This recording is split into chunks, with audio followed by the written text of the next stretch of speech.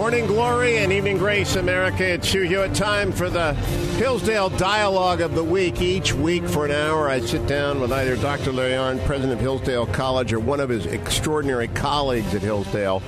And we revisit, as we have for the last year, the history of how the West became the West, how we ended up here in 2013. And I'm so pleased this week to resume a conversation I began last year with Dr. Kenneth Calvert of the Hillsdale faculty. He is also the headmaster of the Hillsdale Academy. And Dr. Calvert, Happy New Year to you. Welcome back. Thank you, Hugh. Happy New Year. Let's remind people of what the Hillsdale Academy is so that they understand that Hillsdale College has many outreaches, not just over the radio or in the classroom at the college.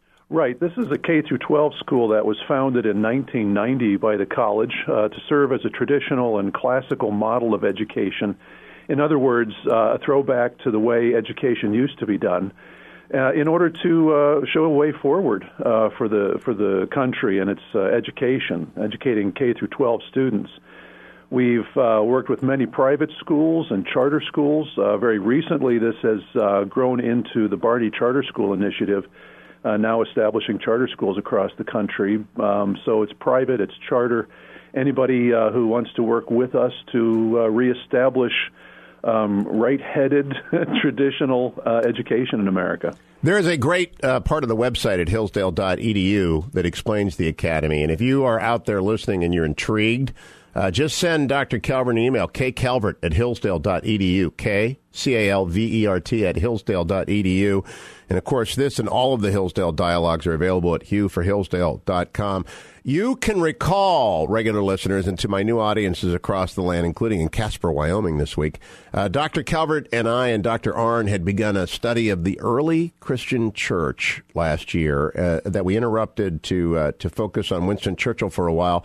But when we left off, we were nearing 285. But I want to go back, if I can, with you, Dr. Calvert, and have you, if you just take the floor for a moment, remind people of how the church became the church. And I think this is so crucial because just this week I heard a sermon on when the Acts of the Apostles became separated from the Gospels. And I think that goes to about 170 A.D. And the early church took a long time forming before we got up to Constantine. That's correct. Constantine, of course, came to power in 324 A.D., and in that 300 years between the time of Christ and the rise of Constantine, you had a whole development there of the church, beginning with the disciples. And, of course, he made it clear that his kingdom was not of this world, that he was sending them out to evangelize the whole world, not just the Mediterranean, but to bring the whole world into a knowledge of the gospel and into his church. And over those 300 years, you had heresies emerge, you had all kinds of persecution, the Roman pagan empire persecuting the Christians because they could not worship the gods of the empire. And through that time, the Christians, as Tertullian, one of the great Christian fathers, said that the blood of the saints is the seed of the church, that Christianity actually grew and prospered in that context, and by the time of Constantine had become a significant power. And it was throughout the Western world, and we define the Western world as including the lands of Arabia and the Middle East, as well as we tend to think of Rome as Rome, but it was a far-flung empire. Absolutely. From Britain up in the northwest to Arabia in the southeast, the Roman Empire included dozens upon dozens of various cultures throughout that area. One of the things we covered last year is that the persecutions were not systematic, but when they occurred, they were ferocious. Absolutely. For the first 200 years, persecution was really local, very much a local affair. It depended upon the magistrate. Sometimes the magistrate would be very anti-Christian. Other times, magistrates would just let the Christians be themselves. In fact, in North Africa, the region of Carthage, around Carthage, Christians had not been persecuted for many, many years. The first empire-wide persecution came under the Emperor Decius in 249 A.D., and then after that there were a couple of other further persecutions, but these were the first empire-wide persecutions as these emperors got the feeling or began to believe that the Christians were truly hurting the empire. And I think we also have to spend just a minute or two on, when people think of Rome, they think of Caesar and maybe the late Roman Republic and the Senate and maybe Sulla and some of these others. But by the time we are talking about, we've been through all of the Augustus Caesars, and now tell us about how the empire ran and who became emperor and what was the defining feature of being the emperor in these years. Right. An important part of this whole history is the fact that at the same time the Christians were going from being a persecuted minority into a fairly substantial group within the empire itself was waning. It was becoming weak. The golden age of the Roman Empire was from the time of the Emperor Augustus, we'll say 27 BC, until 180 AD in the time of Marcus Aurelius. That's when things were really strong. After Marcus Aurelius, about 180, things began to be weak. And from about 180 to 284, in that area, there were no less than 27 different emperors. In 100 years, 27 emperors. That's right. So you're talking about, on average, 3 to 4 years, you had a transition. And there was a great deal of civil war, a great deal of upheaval within the empire during that 100 years. Goodness, the average playing career of an NFL professional is 3.5 years, Dr. Calvert. So an emperor actually just about an NFL career span, huh? That's about right. And for many of those emperors, actually a far shorter amount of time, some just a couple of months. And so it was not a happy time. And Constantine comes really at the end of that period, and what's important to understand about Constantine is that this was an age in which the emperors were trying to recover the old strength of the Roman Empire to bring things back together again. Well, tell us about the man. People know of Constantinople now, of course, Istanbul, and right. It's just a name shrouded in 1700 years ago history, but he must have been, flesh and bone, a very, very vibrant figure. Tell us about him. Well, Constantine was born to his mother Helena, who was a Christian woman. She was not particularly learned and not of a great family, but she was a Christian woman and was very staunch in her faith. His father, Constantius Chlorus, had been emperor and was a very powerful man, particularly located and had his regional power in the West, in Gaul and Britain in the West. And so when Constantine came to power, he grew up. He came up through a family that was both pagan and Christian. Constantius Chlorus worshipped Apollo, worshipped the unconquerable sun, Sol Invictus. He was a sun worshiper, very strong military cult as well. And so Constantius and Helena raised their son in kind of a divided household, both Christian and pagan. But Constantine seemed to be decidedly a strong personality, a strong individual. And when his father died, he took on his father's mantle and became a candidate, if you want to call it that, for emperor himself.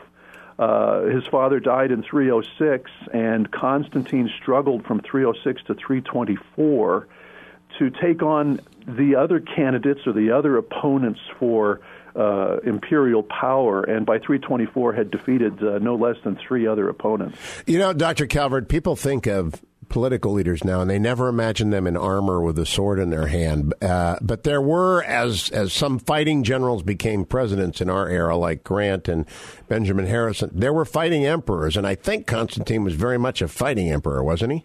He was definitely a fighting emperor. I think, though, it's important for us to distinguish between his context and a person like Eisenhower, who was a military man under civilian control.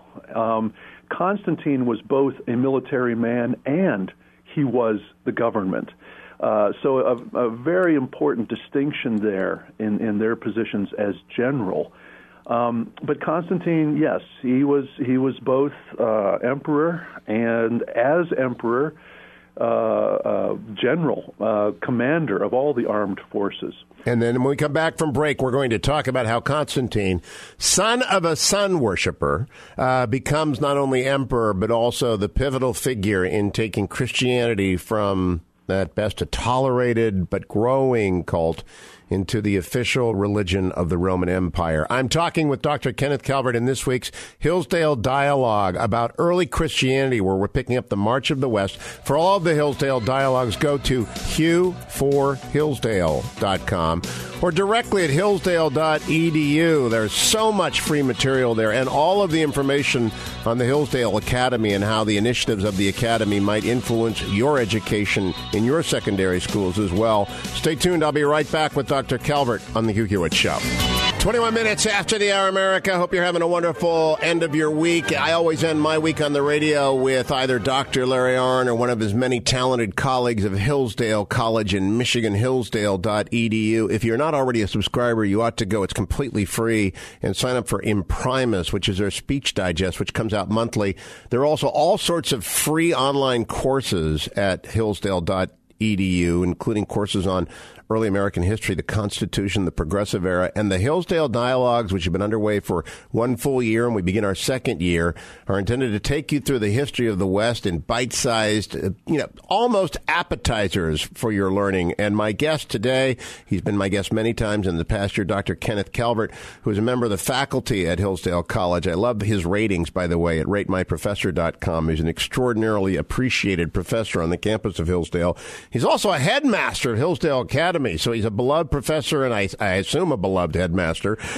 We don't know. Not all days. No, I'll bet not all days. What principle is, right? Yes. And he is our guide through the rise of early Christianity and its adoption by the state. Now, I must admit, you used the word Gaul in the first segment, and for the benefit of the Steelers fans, that's France, and a little bit of Italy. So Constantine rises up, battles others to take over the Roman Empire. And I have, for as long as I can remember, known what the Battle of the Milvian Bridge was in 312, but I have no idea where it occurred. The Milvian Bridge is right near the city of Rome. It's just north of the city of Rome. And at this point, what's happening is Constantine is fighting one of his opponents, Maxentius, for control of the West, of the western part of the empire, and for control of the city of Rome. And he has, before the battle takes place, he has a vision. And this vision is of a Christian symbol, a Chi-Rho, which is interestingly enough placed, he sees it in his vision before or next to the sun in the sky. So in a way you have this mixture of a Christian symbol, but also a little hint of that sun worship that his father was involved in.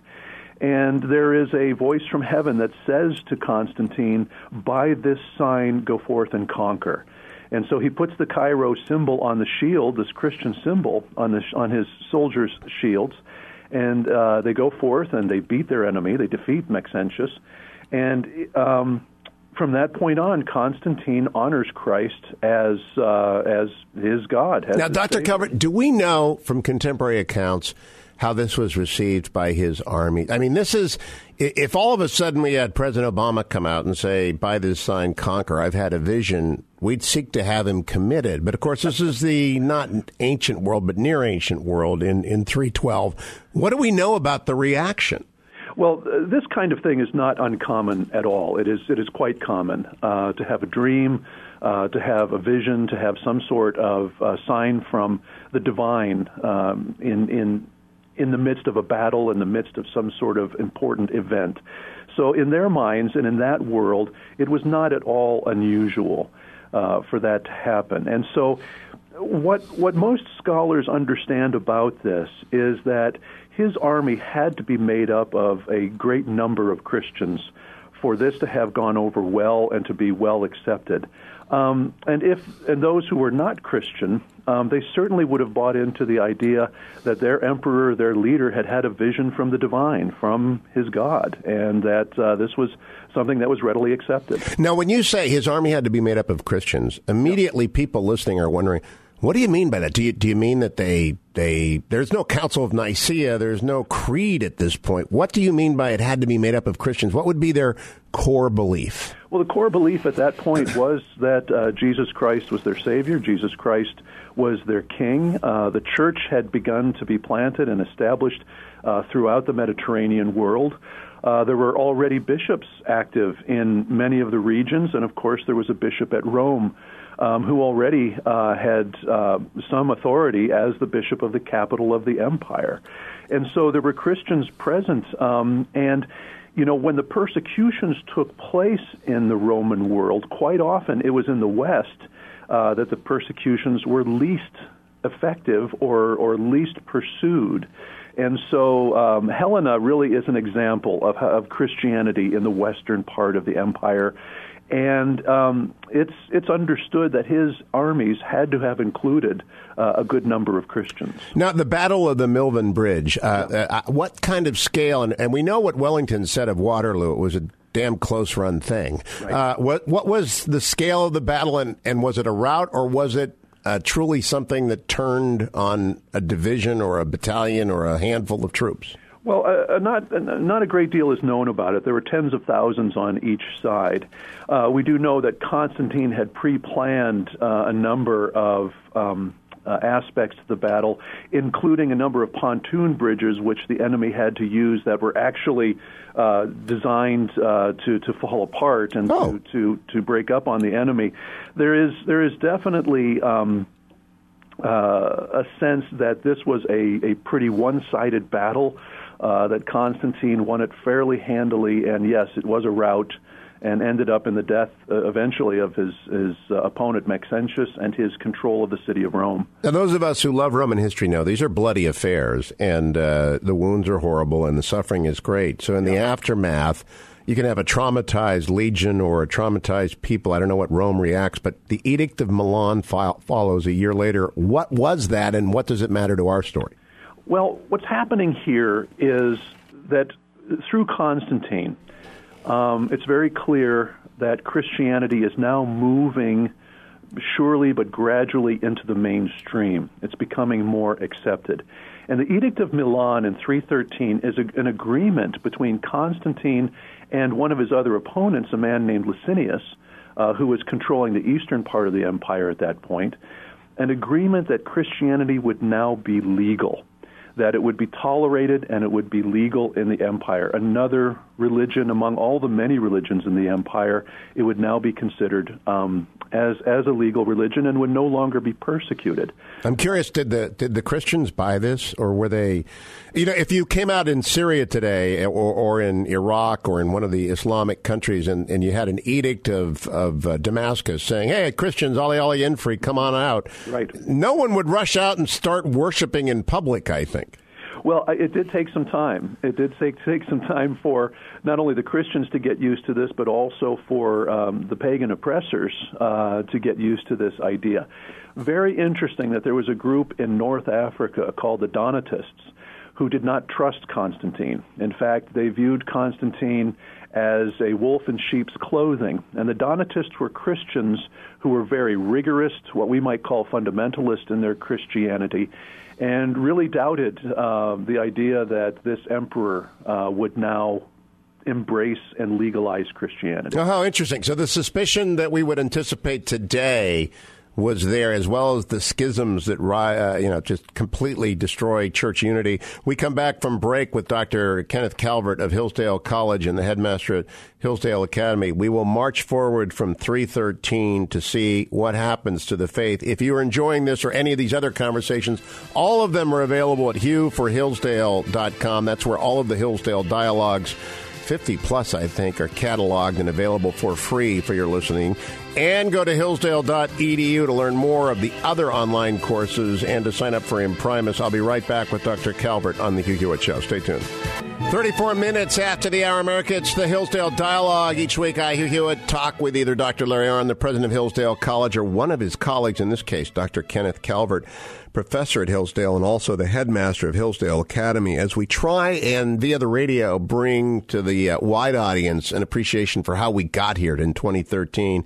And we're in a crucial period right now, the period of 313, after the Edict of Milan that legalizes Christianity, up through the time of the Council of Nicaea. Take us forward, Dr. Calvert. Right. In 313, of course, the Christian faith becomes legal, but there is still another 11 years of conflict between Constantine and his opponents, and particularly Licinius in the east. By 324, he does become the sole emperor. He defeats Licinius, and at that point begins to consolidate his power throughout the Mediterranean, consolidate his power throughout the Roman Empire.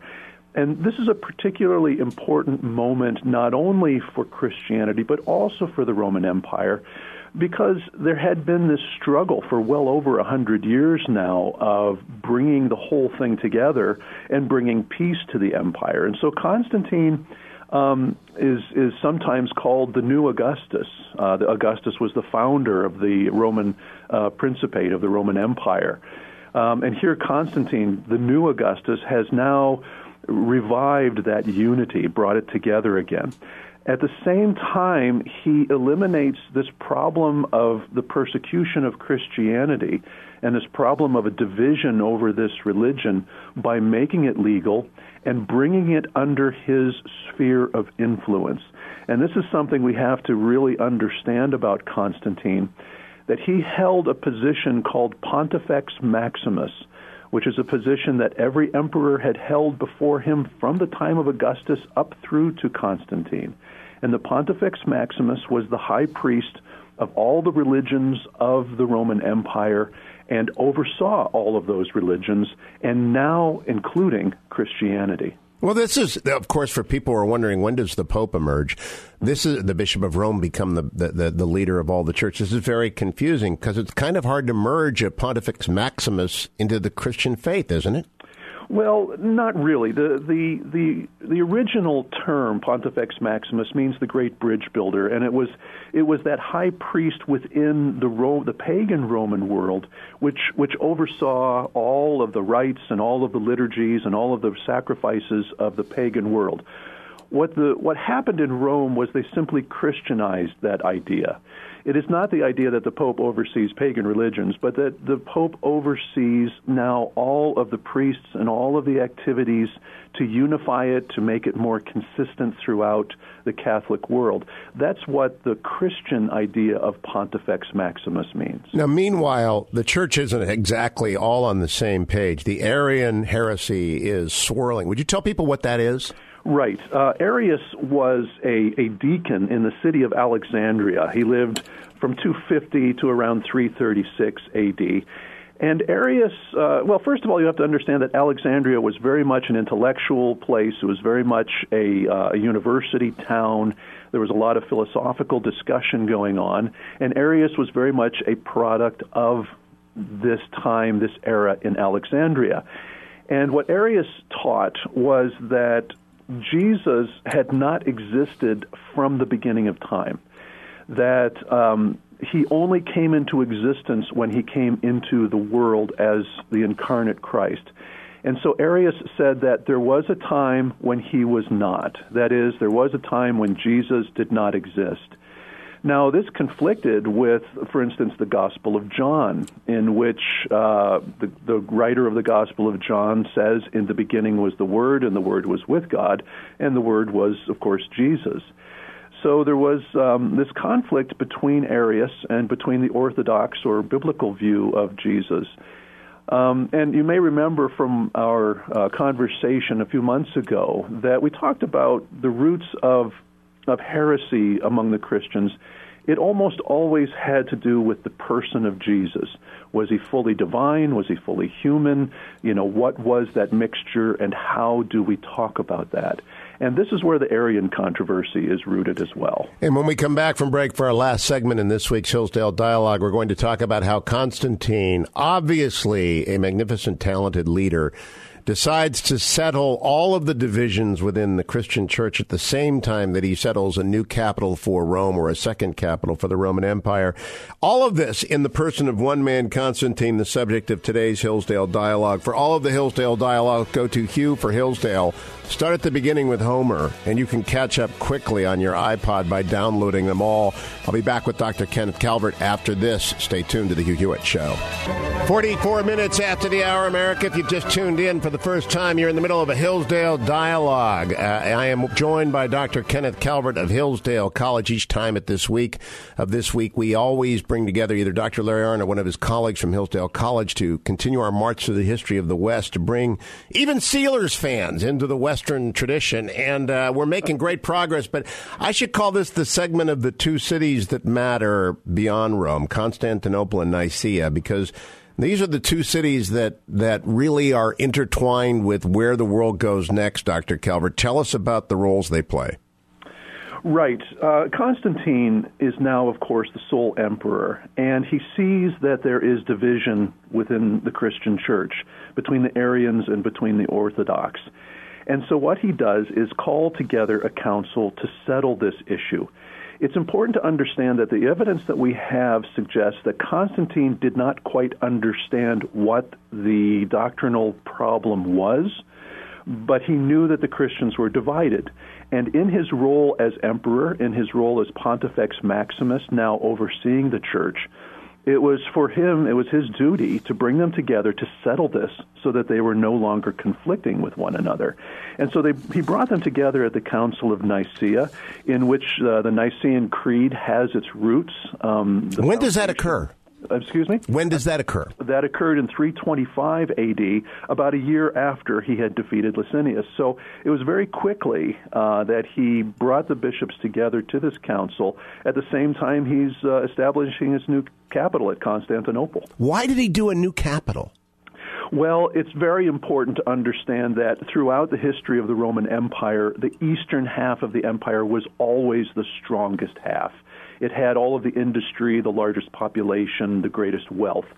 The West was not as strong as the East, and the focus of government had been shifting more and more to the East. And so it was actually quite a necessary and brilliant move to establish a new capital. And as we will find out in future weeks, this eventually leads to the split between Roman Catholicism and Orthodoxy. But for the moment, let's focus on those dozen years left in Constantine's life after he consolidates his power and after he calls the Council of Nicaea together and establishes the new capital. How does he and how does his mother bring vigor and order to the Christian world? It's quite remarkable. He and Helena were keen to establish the most holy sites of the Christian faith in Jerusalem and throughout the Holy Land, such as the Church of the Nativity, etc. They also established a common Bible to be used throughout the church. A number of things that they did to strengthen the church. They gave a great deal of wealth, a great deal of money to the establishment of churches, including, of course, the great Basilica of St. Peter's at Rome, which was later torn down, and the new Renaissance St. Peter's was built. So a great deal of activity on behalf of Christianity. She brought much of Jerusalem to Rome, didn't she? I think she brought the steps that I have climbed to Rome. She did. The steps that we are told had been part of Herod's palace. Yeah. And so they go about this church building and empire building. What does he in turn persecute the people that won't go along with him? Now, what's important to understand is that he does not make Christianity the sole religion. He promotes Christianity, and Christianity is legal. But what many do not understand is that Constantine actually continued to give money to support the worship of Apollo. He also gave some money to worship, continue the worship of the sun. Many of his inscriptions will talk about God, but will not be so precise as to mention Christ or Jesus. He uses a variety of symbols that can be variously interpreted, both Christian and pagan. So it is important to understand that Constantine, though Well, let me put it this way. For those who want to see him as a Christian, they will call him the 13th apostle. Huh. On the other hand, there are those who are very cynical about Constantine and say that he really wasn't Christian at all. He was just using the church for his own political ends. And given where he's buried, that's an interesting title, the 13th Apostle. That's right. He's buried in the Church of the 12 Apostles. He was baptized in his final year before he passed, before he died in 337, which is another piece of evidence that those who are more cynical will say, well, he's just waiting to the last minute to be baptized.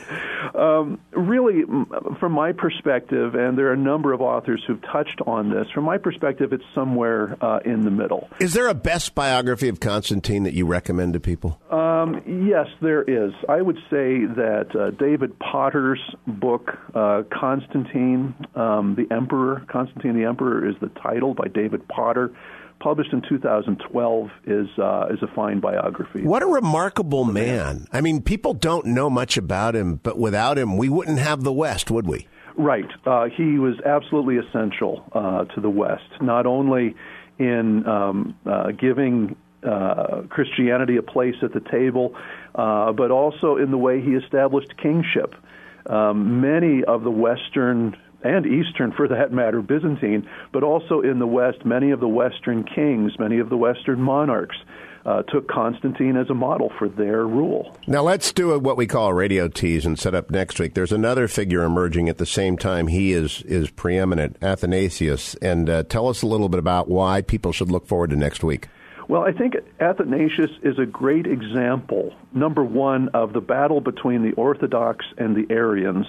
That is, those who saw Jesus as from the beginning, that's what Athanasius would say, and those who saw Jesus as only becoming divine later in his life. So Athanasius is an important doctrinal person.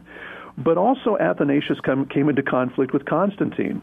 Constantine, after Nicaea, wasn't entirely sure he had done the right thing, and he came into conflict with Athanasius and actually exiled him to the city of Trier in Gaul. And when we come back next, we're going to pick up the story of that most amazing bishop. The father of orthodoxy is called, and we will march forward. Dr. Kenneth Calvert, you've covered a lot of ground, but I'm glad to spend an hour on Constantine and salute him, and I look forward to continue our conversation next week. America, if you've enjoyed this, all of the Hillsdale Dialogues are this way because every member of the faculty and staff at Hillsdale committed to understanding the West. They're all at HughforHillsdale.com. They're all for free. Don't miss next week, and don't miss the next segment when I wrap up this week's Hugh Hewitt Show.